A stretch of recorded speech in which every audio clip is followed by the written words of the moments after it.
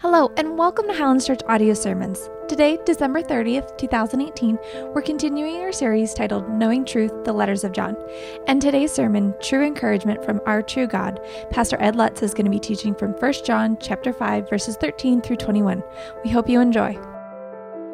In a world of disagreements large and small, I don't believe that you exist. Go think whatever you want. Go ahead. How can a good and powerful God allow innocent people suffer unspeakable tragedies? But then there's all these questions, about ethics and moral issues as well. And I would say, well, they're crazy for not testing what they think they believe. Just because you can't see it doesn't mean it's not real. It's as real as what you see. And I begin with the assumption that God is love. And love is love is love is love. I think that the Orthodox historic Christian tradition is this vast, diverse conversation that's been going on for thousands of years.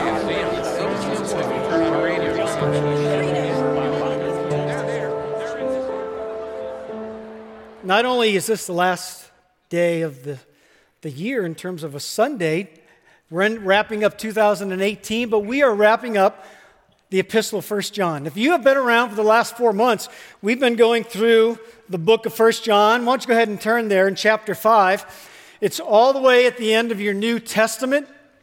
If you get to Revelation, you went a little bit too far. But we are in 1 John chapter 5, and it's been a great 4 months. I hope the Lord has challenged you and blessed you and encouraged you as you've gone through that time. And if you are here for the first time, part of our review, you're going to find out, we're going to catch you up. The next to last verse is actually a review of the whole epistle. So in one verse, we're going to summarize the whole book for you. So you're in luck. You're going to hopefully be able to kind of catch up and walk out of here encouraged by what we study today. God's word is living and active, isn't it? And so we have the privilege of opening this book, reading this book, and asking God to do a wonderful work. What I'd love to do is read the entire passage for you this morning and then ask His blessing on our time. So we are in 1 John chapter 5, verse 13. John writes, I write these things to you who believe in the name of the Son of God, that you may know that you have eternal life. And this is the confidence that we have toward Him. If we ask anything according to His will, He hears us. And if we know that He hears us in whatever we ask, we know that we have the request that we have asked of Him. If anyone sees his brother committing a sin not leading to death, he shall ask, and God will give him life. To those who commit sins that do not lead to death. There is sin that leads to death. I do not say that one should pray for that. All wrongdoing is sin, but there is sin that does not lead to death. Verse 18, we know that everyone who has been born of God does not keep on sinning. But he who was born of God protects him, and the evil one does not touch him. We know that we are from God, and the whole world lies in the power of the evil one. And we know that the Son of God has come and has given us understanding so that we may know Him who is true. And we are in Him who is true, in His Son, Jesus Christ. He is the true God and eternal life. Little children, keep yourselves from idols. Will you pray with me? Father, we are just so grateful for your word. We just pray that as we dig into this passage today, the temptation is to think that we can master this, that we can understand every little thing about this passage, and yet we come with a sense of humility because this is such a rich text. May we not be so concerned with mastering this text as allowing it to master us, to transform us, that your word would cut to our hearts, encourage us, convict us, and a result of our time together, that Jesus would be lifted up. In His name we pray. Everybody said? Amen. Hey, why don't you do me a couple favors? Take out your bulletin. Look at the cover of your jacket. Will you do that? It says the whole series, 1 John, is knowing truth. Not only are we learning wonderful truths about God and Jesus Christ, But you're going to learn by the end of today that not only are we learning things about God, but we are knowing truth incarnate. Jesus Christ himself is truth. And so that's what this whole passage is about today. And you also have an outline. I don't know, when you set your phone and you want to go to a new destination, you pull up the GPS and you type in the directions. It always gives you a little bit of an overview of where you're heading before you start making those right and left-hand turns. And so what I've done for you here is I've given you a main idea. So that's there at the top. And what we are going to see really are two things with several little points packed inside there. But John, in his closing section of this letter, wants to encourage us. You're going to walk out of here blessed, I hope. He wants to encourage you in all that Jesus Christ has done for you. And then he ends this book the same way he started, by exalting the person of Jesus Christ. John is going to lift up Jesus high before us. And the response is what we've been doing all morning, church. It's just worship. So I hope you have a sense of worship by the time we wrap up this letter. It's been a great journey. It's been a wonderful trip through the epistle, and today is our last day, so let's dig in. I'm going to start in verse 13. First point of encouragement, if you have an outline there, is John is going to give us assurance of salvation. Assurance of salvation, that's eternal life. That means that after we leave this earth, we know that we have life with God forever in heaven. What great assurance. And we see that in verse 13. I write these things to you, he says, who believe in the name of the Son of God, that you may know you may know beyond a shadow of a doubt, it's certain that you have eternal life. So the question that we all need to ask today is, are we certain? Are you here? And do you know beyond the shadow of a doubt that you have eternal life? Because John says we can know. Well, let's see what he says. Let's break this apart a little bit because it's such an important verse. He begins in verse 13, says, I write these things. And you may think, well, what are these things? A couple different options here. Some people see verse 13 as a summary statement that takes everything that John has written ever since chapter 1, verse 1, all the way up through chapter 5, verse 12. Everything that I've written to this point, I've written all of this so that you may know. So these things could, in fact, refer to the entire epistle. John's done this before. He wrote a gospel earlier in the New Testament, right? Matthew, Mark, Luke, and John. So it's the fourth gospel in our New Testament. And if you get all the way to the end of John's gospel in chapter 20, verses 30 and 31, he says Jesus did amazing things. He did so many more miracles that it would take a lifetime to write them down. But all these things that I told you about Jesus Christ, he says in verse 31 of his gospel, I wrote these things that you may know that you have eternal life in the Son of God. So we've seen John do that, and so that's very possible that this is his summary statement, the way he's going to start wrapping up his letter. The immediate context, if you want to have an idea of what it could mean, and I think it's probably this as well. 2 weeks ago, Pastor Thomas Slager taught verses 6 through 12. And so what is it that he wrote? What are those things? Well, if you just go up a few verses, why don't you look in chapter 5, verse 7. Nice little summary here. He says, John writes in verse 7 of chapter 5, for there are three that testify. He's talking about Jesus Christ. He says, let me tell you who Jesus is. And he takes you through the testimony. What are the things and who are the things, the people who testify about Jesus? Well, there are three, he says. The Spirit and the water and the blood. Essentially, Jesus Christ came as God's Son, came to earth, and what do we know from the gospel writer? What did John even? That he was baptized. So, and when he was baptized through the water, we also know that the Spirit came upon him and empowered him. So it's in the baptism of Jesus, the empowerment of the Holy Spirit in his life. And not only did he live and was baptized by John and received empowerment through the Holy Spirit, but he actually lived his entire life and died and shed his blood. So that's a reference to the blood. He was crucified. And if that's not enough testimony, he says in verse 9, if we receive the testimony of men, people wrote about it. John was one of those. He says at the beginning of this epistle, I saw him, I touched him, I heard him. He really came. And some of us may be thinking, that's a testimony of men, right? Have you ever tried to share Jesus Christ and they just don't believe you? You share your faith with somebody, well, that's what you say. The testimony of men isn't good enough for some people. Verse 9, there's even a greater testimony than men. The testimony of God is greater. And what is it? For this is the testimony of God that he has borne concerning his Son. Whoever believes in the Son of God has the testimony in himself. Whoever does not believe God has made him a liar, because he has not believed in the testimony of God. So how can we believe in Jesus Christ? Besides the Spirit and his baptism and his death and the testimony of men? Because this is God's story. It's the very character of God. The words of God, the testimony of God of who Jesus was. We can believe it because it's God himself who said it. It's God who did it. He sent his Son. What an incredible weight of evidence that is to put our faith on.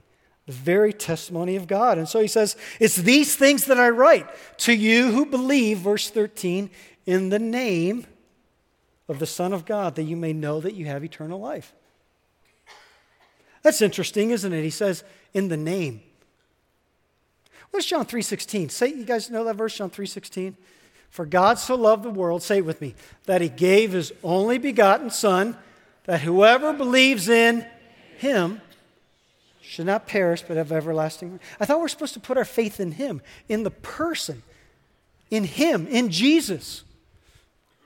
What's this believing in the name? Not the person. Well, the name signifies the person. And we're going to look at a couple passages, give you an illustration.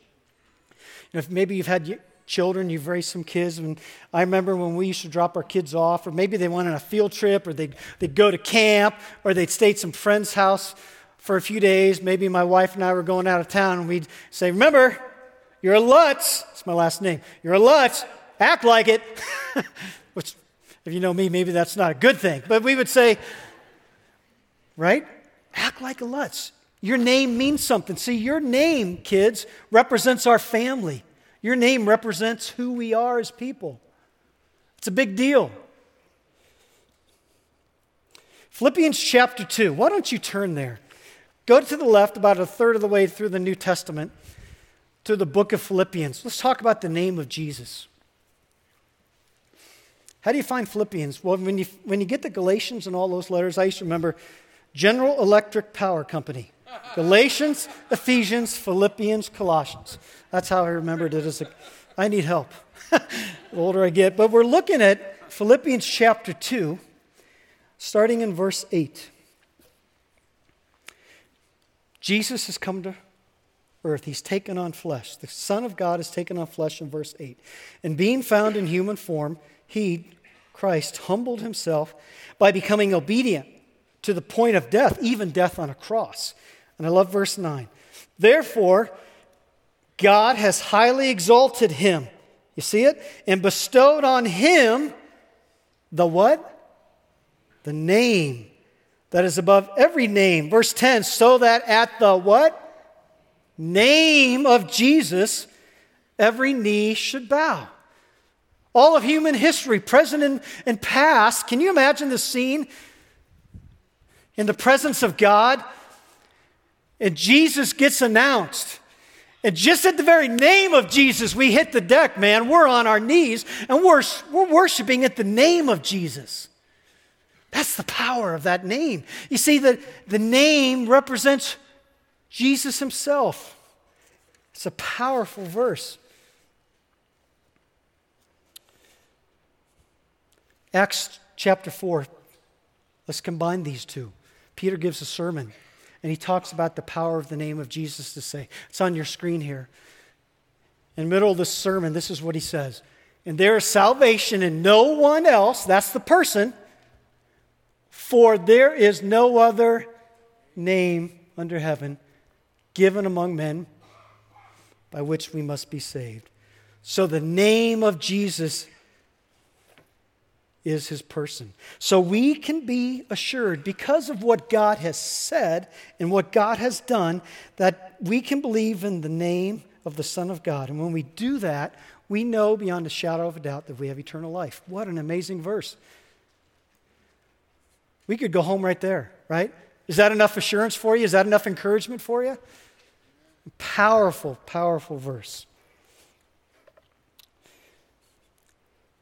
So why can we know we have eternal life? Because God said it and God did it. How do we know? By believing. Now, usually at this point, people kind of come up to us believers and say, oh, that's an arrogant statement. I can't believe that you Christians think you have the answer to the only way to God. Well, I would say that is a true statement if what we're saying is because of what we've said and what we've done, right? Arrogance is when we take credit for ourselves. We pat ourselves on the back. We're bragging about what we do. You're right, that's arrogance. But why is this not arrogance? This is assurance because it's not based upon anything that we say. It's based upon the testimony of God. So this is not an arrogant statement to say that you are confident that you have eternal life because it's not based upon us. It's based upon God's word, upon His testimony. Therefore, it's assurance of salvation. You see the difference? You see the difference? What a marvelous word of encouragement. Verse 14. And this is the confidence that we have toward Him, that if we ask anything according to His will, He hears us. And we know that He hears us in whatever we ask. We know that we have the requests that we have asked of Him. Another point of encouragement. Let's fill in that second blank. We can have confidence. He says that in verse 14. Confidence in intercession. Intercession is just a big word for prayer. I needed an ION so it would rhyme with salvation. Right? Confidence in intercession. When we go before God and we pray at the foot of His throne, we can be confident that not only does He hear us, but He answers us. But what's the key? How do we need to pray? According to His will. There's the catch. I knew there was a catch, right? Some of us might be thinking, man, I've prayed. God leaves Himself out here why He doesn't have to answer my prayer. Can I ask you to flip that around a little bit? God is telling us how He can answer our prayers. He is a good God. He is our Father. He wants to answer. And He even tells us how we can be sure of that request. He tells us, pray according to the will of God. His intention, His desire is to grant your request. So He tells us, ask according to His will. I want to suggest to you that the difficulty for us as Christians is not praying, but it's trusting. Would you agree? Write down a couple passages, just Isaiah chapter 55, Isaiah 55, and then Deuteronomy chapter 29. Two passages from the Old Testament, but they're really profound. Isaiah 55 says this. It says, imagine standing here and looking up at the stars. As far as the stars are above the earth, and from our perspective, the universe seems infinite, right? It's just so vast. As high as the stars are above the earth, Isaiah says, God says, so are my ways and my thoughts above yours. See, we think we have it figured out, or we're trying to figure out how this thing all fits together and why God does this and why God doesn't do that. And God says, man, your thoughts are down here. My ways and my thoughts are so far above, you can't even comprehend. Deuteronomy chapter 29, another amazing passage, he says, some things God reveals to us, but the secret things belong to Him. Is it possible that God knows what He's doing and maybe we don't have it figured out? Completely. Does God have a will? Is God accomplishing His purpose? He certainly is. God's ways, His purposes are not our ways. The issue for us, believers, is that do we trust Him? Do we trust God enough to surrender our will to Him? Romans 8:28, you know that verse, right? But God works all things together for good to those who love Him and are called according to His purposes, right? You think, well, is there an example of this in Scripture? Do we have an example of somebody who they know what they want, they're asking God, they're interceding? I mean, they're to God, they're praying, please, Lord, answer this. But then they surrender their will, realizing that it's not their will that needs to be done, but it's God's will that they want in their life. Jesus Christ himself. If you read the gospel accounts, the night before Jesus was betrayed, he's in the garden and he's praying and he says this, God, if there's any other way to let this cup pass from me. See, Jesus realizes that he's going to go to the cross. He's going to suffer. And he's going to take the cup of God's wrath. The full brunt of God's wrath for sin is going to be placed upon him. And he says, if there's any other way, Lord, to redeem mankind than suffering the fullness of your wrath, can you let this cup pass for me? But what does he say right after that? Not my will, but your will. And you ought to write down Luke chapter 22, because Luke is the only gospel writer who says this. Right after Jesus prays that, it says that an angel from heaven comes and ministers to Jesus. I love that. I love that. Some of us are sitting here going through some really tough times, facing life-threatening illnesses, broken relationships. I don't get it, God. I don't know why we're going through this. But what do we need to do? First, ask ourselves, do you believe that he's good? And will you trust him? And realize that passage in Luke, as God sent an angel to minister to Jesus in the midst of his suffering there, I believe God walks with us. God is with you through it. Isn't that good news? I want to give you a couple points of encouragement here as you pray. First, when we pray, and we want to pray according to God's will, ask in faith. Ask in faith. It's on the screen here. Persevere. Be persistent in prayer. Have faith. Keep asking. Be persistent. Pray out of an obedient heart. Make sure your heart and your mind is clear from sin. And then pray for what God wants. Because if he's ultimately good and he is the one who is true and just, don't you want what he wants for you instead? Doesn't he have the perfect plan? See, I think what it is, we kind of have such a finite view of our lives and our history and the scheme of everything. Some of us might be thinking, yeah, but you don't know, man, I've got a son or a daughter, and they've been walking away from God, and I've been praying so long. I've been praying for God to bring them back. Can I just encourage you? I don't think we know how long the prodigal son was away. Some of us think it was a week, sometimes maybe a month. It could have been years. See, in God's time, he's working out a plan. Have faith. Be persistent. Make sure your heart is right before God and surrender your will. And when we do that, we have the requests made to him. Do you see that? Philippians 4, 6, and 7. One more verse. I'm sorry I'm giving you so much, but this is so rich, such a rich verse. You guys know Philippians chapter 4, 6, and 7? Have you memorized this verse? Paul writes here, when we pray, don't be anxious about anything, but in everything, by prayer and supplication, and this is a key, with thanksgiving, let your requests be made known unto God. And when you do that, he says, you can have unbelievable peace about what it is you're going through. But look what's in red. When are we supposed to give thanks?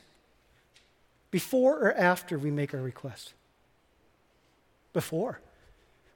How is it possible to give thanksgiving to God even before we ask? Well, I think it's possible because you know that he's good and he has a purpose and you trust him.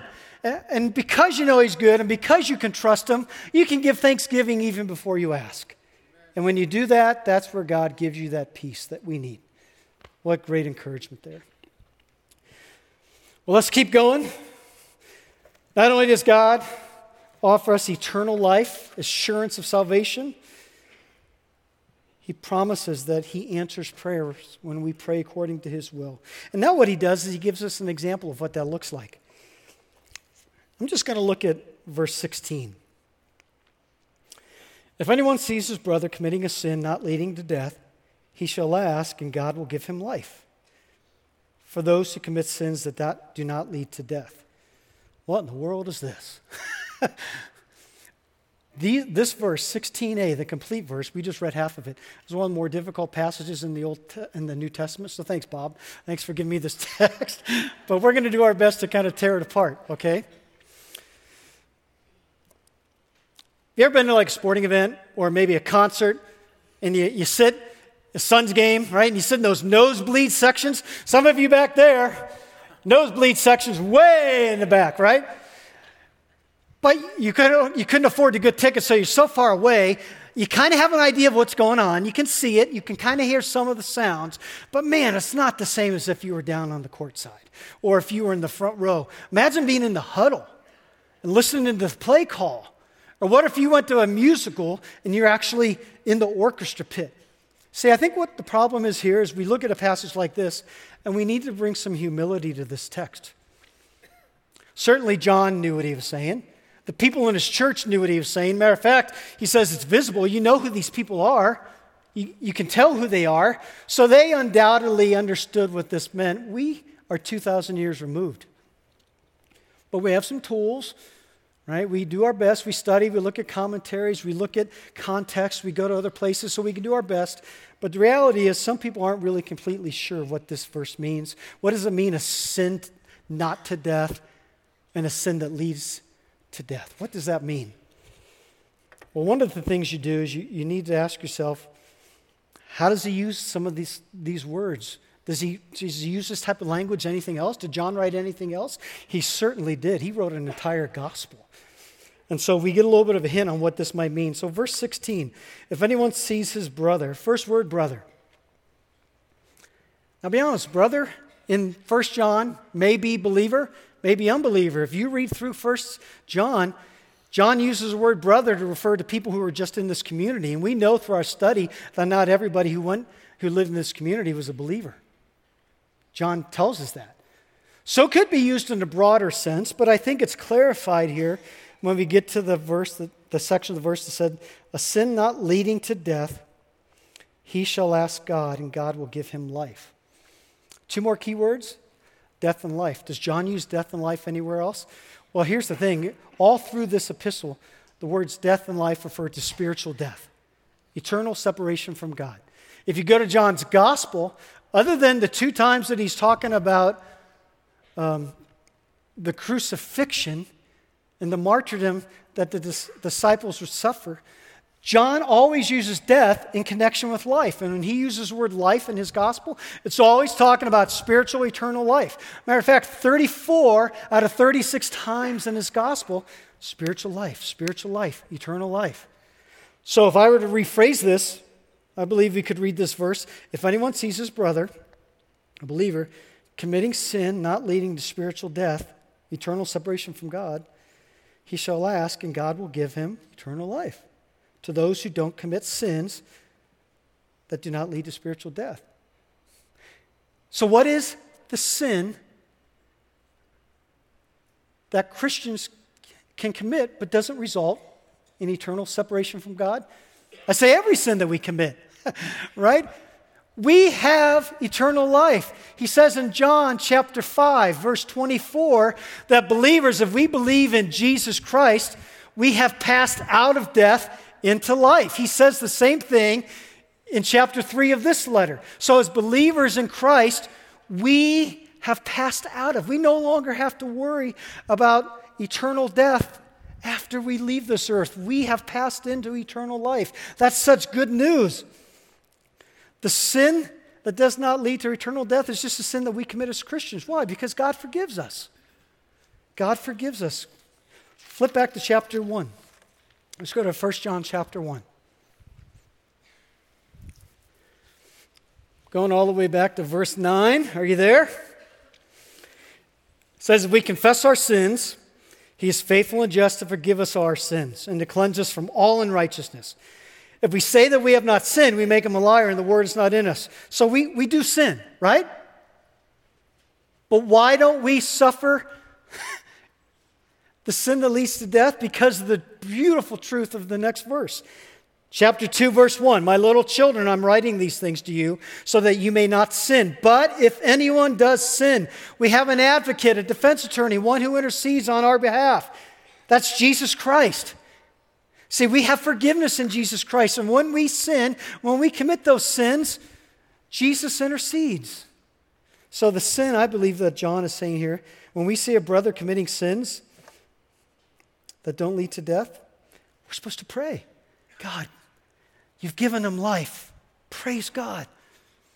Man, they're missing out on that abundant life, right? And eternal life is not only present, but it's also a present reality. And we all know people in our church or in our relationships who maybe are not walking as they should. Maybe they've drifted away from the Lord and they're missing out on the blessings of God. God will give them life. We know that. We see that.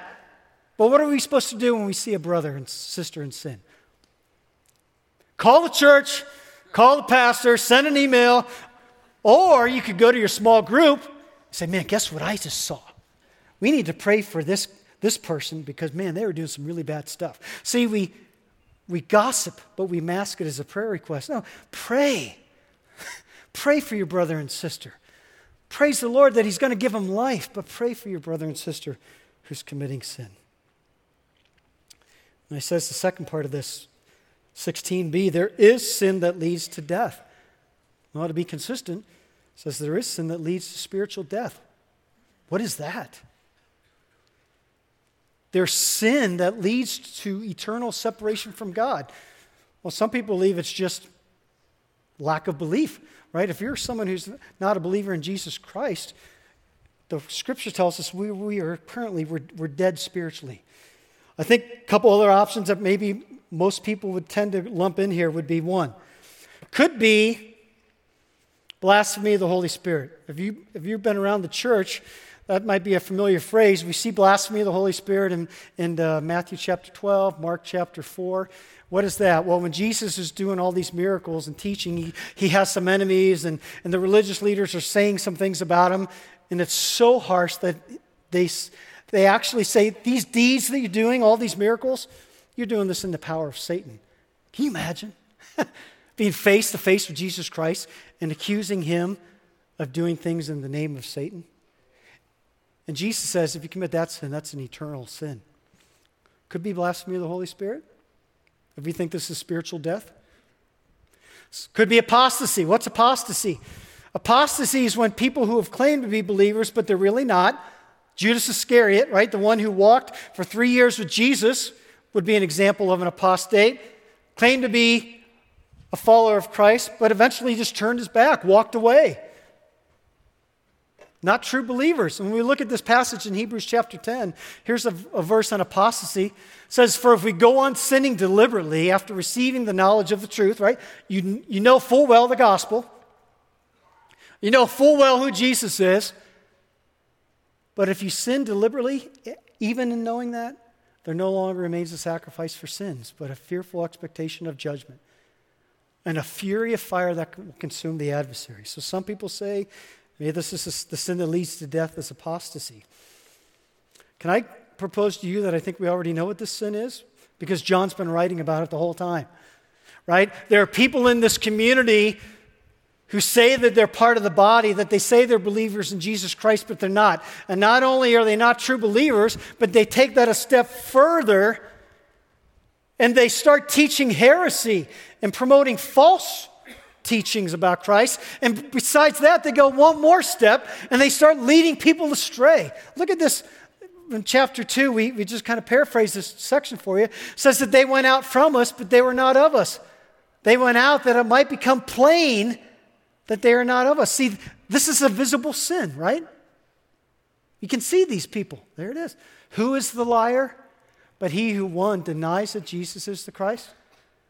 This is the Antichrist. He who denies the Father and the Son. Now, John says at this verse, at the end of this verse, says there is sin that leads to death.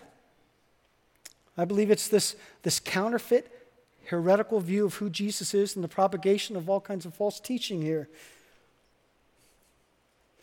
And he says, I'm not saying don't pray for that. I mean, you're more than welcome to pray for those people, but it's probably not going to do any good. Instead, pray for your brothers and sisters who you know are in sin or have a relationship with Jesus Christ that need to come back. Isn't that wonderful? That's the example. Pray that way. And you maybe think, but I've been praying for so long. God hasn't answered my prayer. Stay with it. Ask in faith. So we have the assurance of salvation. We have confidence that God will answer our prayers when we pray according to God's will. Third, we have protection from the evil one.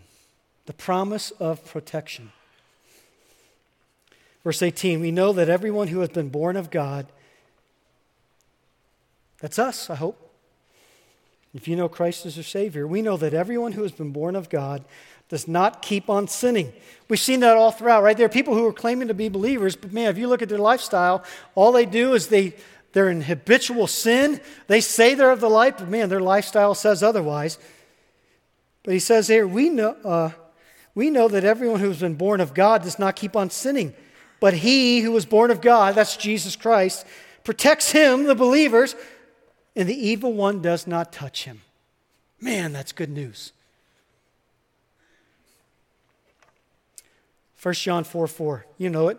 Greater is he that is in you than what? He who is in the world. Satan may be the god of this world. Paul writes in 2 Corinthians chapter 4, but he's not the God of us. Isn't that good news? We have protection from the evil one. So that's the first part. What a tremendous encouragement that we have assurance of salvation. We have confidence when we pray. We have protection from God. And I love how he is going to end this passage. We're going to end with worship, exalting Jesus Christ. And we know in verse 20 that the Son has come. The Son of God has come, and he's given us understanding so that we may know him who's true, and we are in him who is true, in the Son, Jesus Christ. He is the true God and eternal life. Little children, keep yourself from idols. You see, if you believe anything other than what this verse says, you're committing idol worship. Jesus is the true God. He's the Son of God. He is eternal life. And anything else that takes our attention is idol worship. Worship the Son of God. Now, masterful verse. This is the review verse. You ready? In one verse, he tells us three things about Jesus, and he refutes a false belief that was being propagated by these false teachers. We know, verse 20, that the Son of God has come. See, there was a heresy that said that Christ could not come in the flesh. See, there's this idea of dualism that the spiritual is good and the flesh or the physical is evil. There's no way that God could come and take on flesh, because if he did that, that would be evil, and the Christ can't be evil. He had to be holy. And John says, no, the Son of God has come. He's in the flesh. That's true. And then he says he's given us understanding so that we may know him as true. See, the false teachers here, the Gnostics, they believed they had this special spiritual insight, that they had the secret things of God that only they could understand. And he says, no, we all have complete understanding because of Jesus. And then he says, he is the true God and eternal life. Right? If Jesus came in the flesh, he can't be God, because materials is evil. It says, no, Jesus Christ is true God and eternal life. And don't fall prey to any other teaching, or that's just idol worship. Isn't that a marvelous verse and a wonderful way to wrap up? See, he begins by worshiping the person of Jesus Christ, and he ends this letter the same way. Brothers and sisters, we can know truth. And that truth is the person of Jesus Christ. My question to you this morning is, do you know him? We're going to have the band come up and we're going to have communion. What a wonderful day to end the year by celebrating what Jesus did. But as they come up, can I ask you to do me a favor and just kind of bow your head for me for a moment? I want to pose two questions. If you're a Christian and you're struggling, you're doubting, you realize that you've been seeking after your own will, and there's a fear of letting go and releasing your will to God's will, will you confess that and get your heart right and surrender your will to the Lord? If you're here and you're not a believer in Jesus Christ, but you heard the fact that Jesus is the Son of God, that he came to earth, took on flesh, lived a sinless life, and he took our sin that we deserved, and he took it upon himself on the cross. And not only did he pay your price for sin on the cross, but he came back to life. Praise God for that. If you believe that, would you pray, seek the Lord, pray repentance, and ask him to forgive you and tell him that you believe in who Jesus Christ is?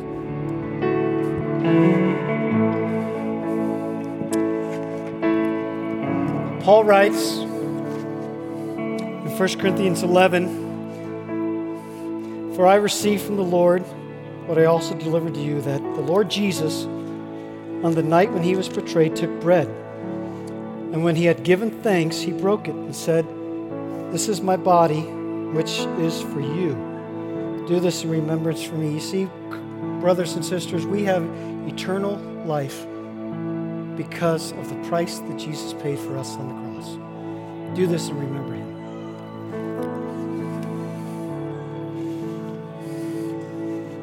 And in the same way, he took the cup. And after supper, saying, "This cup is the new covenant of my blood. Do this as often as you drink it in remembrance of me. For as often as you eat this bread and drink this cup, you proclaim the Lord's death until he comes." That's what we're doing right now. We are proclaiming and exalting the person of Jesus Christ. Thank you, Father, for your word. Thank you for the great encouragement. Thank you for the assurance of what it means to be a child of God. I pray that as your people, we could seek your will above our own. And if there are those here today who feel you tugging on their heart, that they would come forward after the service and ask more questions about who Jesus is. We give you thanks for the price that he paid. This is his name we pray. Amen.